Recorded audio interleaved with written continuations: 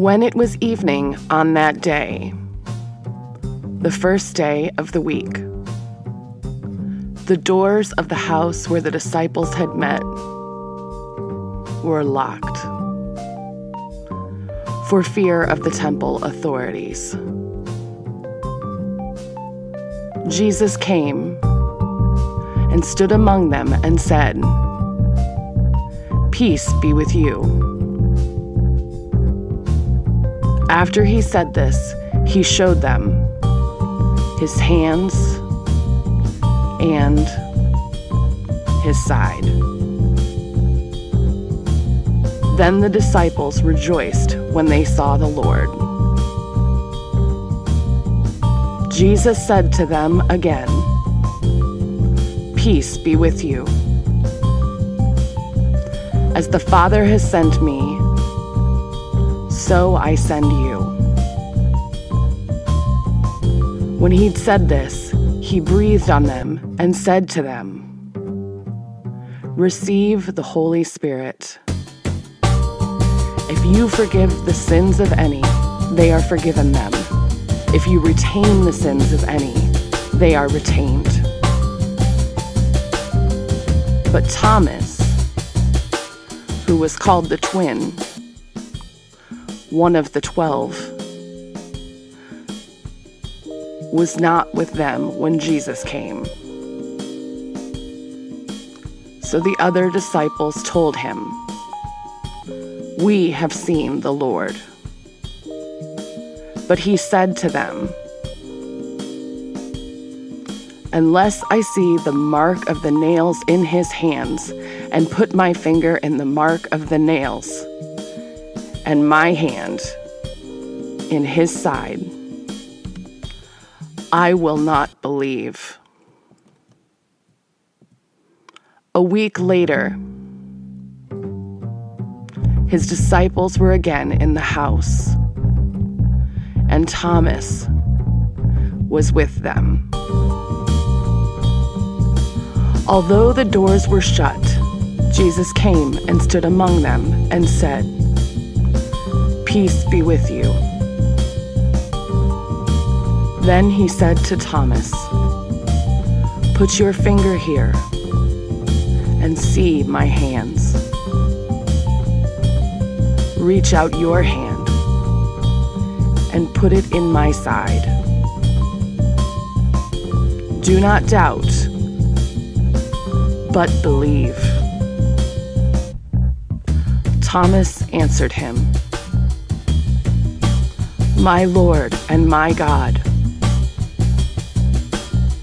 Jesus said to him, "Have you believed because you have seen me? Blessed are those who have not seen and yet have come to believe." Now Jesus did many other signs in the presence of his disciples, which are not written in this book.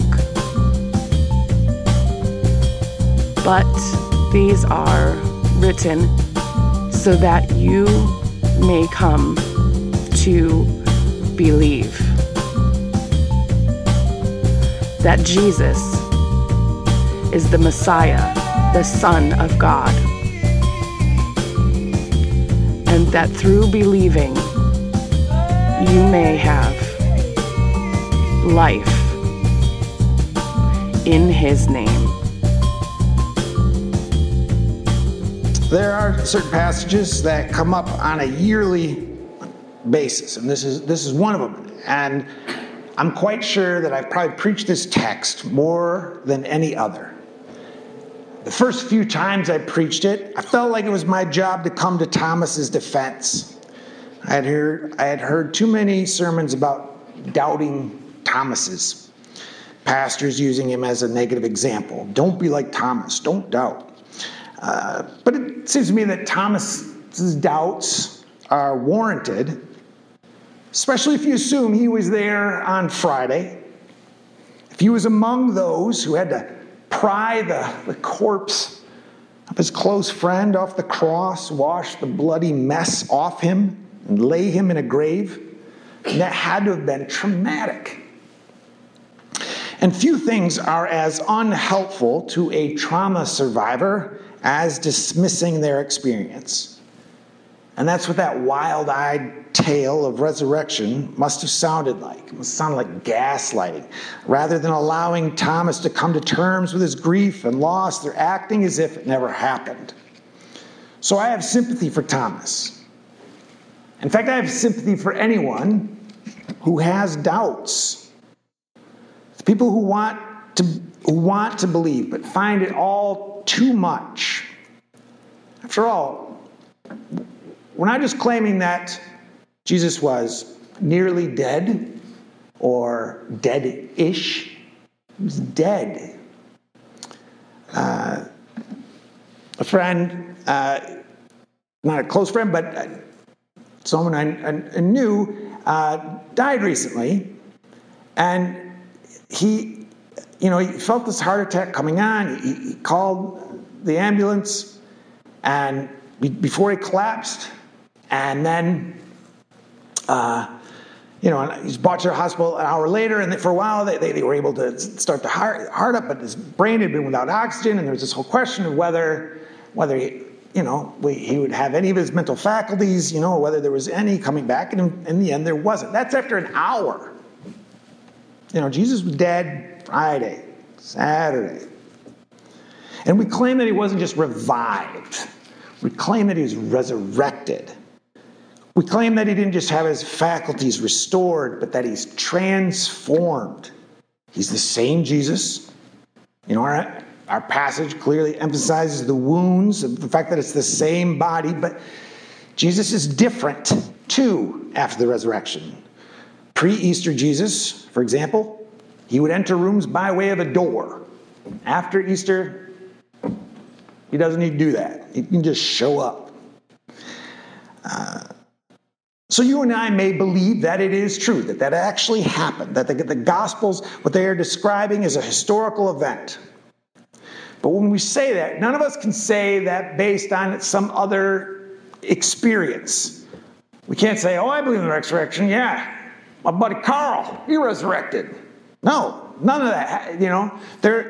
That is, of the billions of people that have lived on this earth and ceased to exist on this earth, only one resurrected. Jesus is the only one who pulled that off. Which leads me to what I believe this passage is really about. It is a passage about doubting and believing, but the real issue is not Thomas's doubts or his belief. That's not who this story is primarily concerned with. The person this passage is primarily concerned with is you and me. When Thomas is confronted by the reality of resurrection, Jesus says, "Have you believed because you have seen me? Blessed are those who have not seen and yet come to believe. Blessed are those who've never had the opportunity to be in the same room, with the one exception to the natural course of things, and still they manage to believe in that exception. People like you and people like me." In case we fail to grasp this point, John sort of underscores it. He says, "Now Jesus did many signs in the presence of his disciples, which are not written in this book, but these are written so that you come to believe that Jesus is the Messiah, the Son of God, and that through believing you may have life in his name." Now, you may think, well, yeah, all right, believing is not easy, but you know what? The fact is, people believe all kinds of strange things. Some weeks ago I mentioned that millions of people have this belief that the political and Hollywood elites traffic children and cannibalize them in satanic rituals. The pandemic gave rise to lots of strange and crazy ideas that people believed about where it came from and how to treat it. Nevada had to make a law that, look, you can't buy this anti-parasitic horse medicine unless you have a horse, right? They had to make a law because people were trying to treat their COVID with it. Anyway, everyone likes to think that what they believe because of the evidence, because logic supports it. But, the truth is, logic and reason is often secondary, regardless of what we believe. By and large, what we believe, what we accept as true, addresses some underlying need we have. If it makes us feel better about ourselves or the world around us, well, we'll believe just about anything. And Thomas suspects that that's what's going on here, right? The disciples just want to believe, not him. He wants to see the body. He wants to see the wounds. Otherwise, count him out. Now, you and I are not in a position where we have that luxury to make those sorts of, establish those kinds of conditions. We can't say, well, I'll believe if I see this. So then, well, why do we believe? And there are a host of answers to that question. But it's probably true that part of the reason we believe is we need to believe it, that there's some underlying need we have that enables us to believe. All right? There's no shame in that, right? But it can't be just that. There has to be more to it. There are people who spend a good amount of time making the case for believing based on reason, based on evidence, there's lots of arguments that are made. I think probably the one I find most compelling is the change we see in the disciples. They are these sort of working class guys with limited, they're not powerful. They don't want strings to pull to get their way. They're just, and they're bumbling a lot of the times, right? They get it wrong over and over again. And they are cowardly when courage is needed. And then resurrection happens, and these guys are unstoppable, right? If they were just making this up to feel better, when they're threatened with imprisonment, when they're threatened with beatings, when they're threatened with execution, you might think, okay. We made it up. It's not true. None of them do that. It's the powerful change. What would explain such a change except that they had witnessed resurrection? I find that pretty compelling. But I also say this: I don't congratulate myself because I believe. I'm not saying that fulfills. Well, look, I fulfilled what John is looking for. It's certainly important to believe in the resurrection as a historical reality, as a literal fact, but that's not the extent of what it means to believe. That's just the beginning of what it means to believe. When John states that these were written so that you may believe, he's wanting us to understand that resurrection changes things. We may not be able to see the resurrected Jesus, but we need to see everything differently in light of the resurrected Jesus. And that is the hard part. That's where doubts creep in. Certainly they do for me.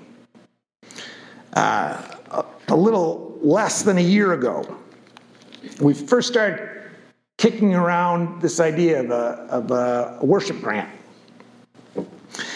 And, back when I did campus ministry in Ann Arbor, we applied. I thought it was just 2, but actually it was 3. We applied for 3 grants, and I had directed those projects. And as we were talking about this proposal, I was like, oh, this is so much better than that proposal, than those proposals. So I was excited about that. And then, this organization that funds these projects, it's the Calvin Institute for Christian Worship.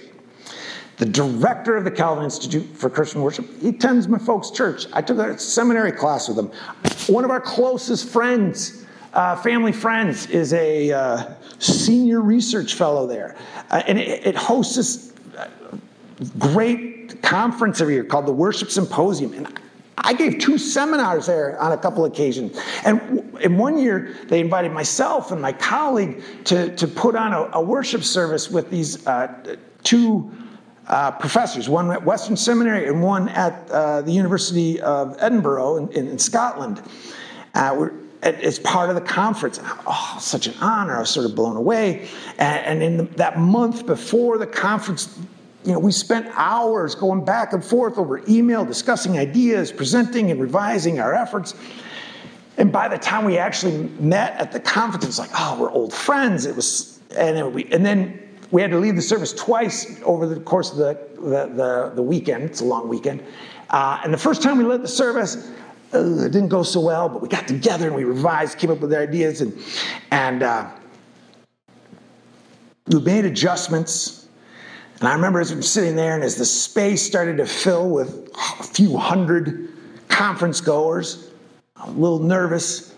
But that second time, not only did it go well, things happened in that service that we couldn't have anticipated. The whole thing took on this new depth, and people came away deeply moved from that thing. And honestly, I think vocationally speaking, probably one of my proudest moments was to have been a part of that. Now, while the Institute works with churches from a wide range of denominations, as you may know, it is associated with my former denomination, the Christian Reformed Church. And maybe, I don't know how much of this I've talked about, but I made a good deal of effort trying to reconcile with my former church. And it became clear that all those efforts were making things worse, and so I just had to give up on it. And then I thought, well, maybe I could work some things out with the denomination as a whole, and there really wasn't a way to do that, and so that there just wasn't anything to be done. And I really hadn't thought about this when I applied for the grant. But it was like this grant was sort of the first opportunity for me to reconnect in some capacity with my old denomination. Now, I want to be clear, I have no desire to serve in the Christian Reformed Church anymore, but I want it to be okay. I want it to be okay. Anyway, and I hadn't really even thought about that fact until a week and a half ago, on Monday, Thursday, received the email saying that a project was not chosen for funding. I think I was confident enough that they were accepted that I didn't even consider how rejection would feel and what it would drudge up for me. Again, I don't want to go back to my old denomination, but I wanted things. This might have been all I wanted was something that says things are okay. All I wanted was a little closure. Well, a little closure and $16,000 to fund our project. On Monday, I talked with Jen about feeling rejected. And she responded in ways that suggested to me that she didn't fully grasp how significant that was. So I thought I would clarify, and I made that effort. And again, response was a little lacking, in my opinion. And at that point, I kind of blew up.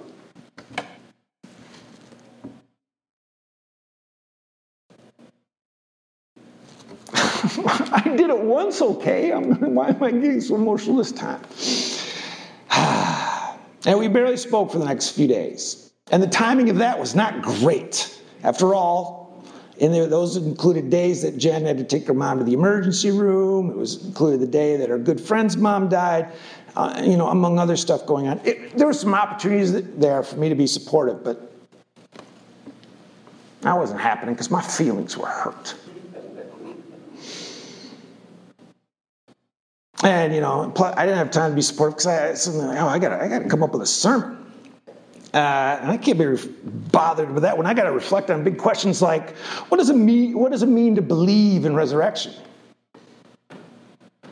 And I asked myself that question, and suddenly it hits me. Whatever else it means this: that forgiving and being forgiven opens up new worlds. It's how the kingdom of God is getting in. And in that moment, I am illustrating how difficult that is to believe. I mean, I don't mean that I suddenly had doubts about whether the resurrection is a historical fact. I'm having doubts about whether resurrection matters. whether it changes things. Because I'm still occupying a world where resentment and regret and hurt feelings still call the shots. In that world, what makes sense is wallowing in self-pity and sleeping on the couch. But that doesn't make for a very good sermon illustration. So I had to make some effort. And the good news is I'm married to Jen. And she'll work with some effort. Some effort with her is enough to make resurrection plausible again. Some effort starts to give a glimpse into that new world that was opened up on that Easter morning so long ago. And look, I'm not telling you this because I think it's a profound illustration of what it means to believe in Easter. Like this whole business with the grant and our conflict was such a big deal. There are far bigger deals. Some of you are going through far bigger deals. What I've just described is really just sort of the stuff of life, right? Basic messiness of life. When Thomas insists on touching those wounds, he is thinking about those things that testify to Jesus' horrible death, life at its most messy. However, when he's eventually confronted by those wounds, they testify to something else entirely. They are transformed. They speak of victory over death and mess. They bear witness to life eternal. And we don't have the advantage of seeing those wounds. But as a result of the basic messiness of life, we do have our own wounds, and we can see them. What does it mean to believe in resurrection? Whatever else it means this, that forgiving and being forgiven opens up new worlds. It's how the kingdom of God is getting in. It's how our wounds are transformed. They, like Jesus' own wounds, speak of victory over death and mess.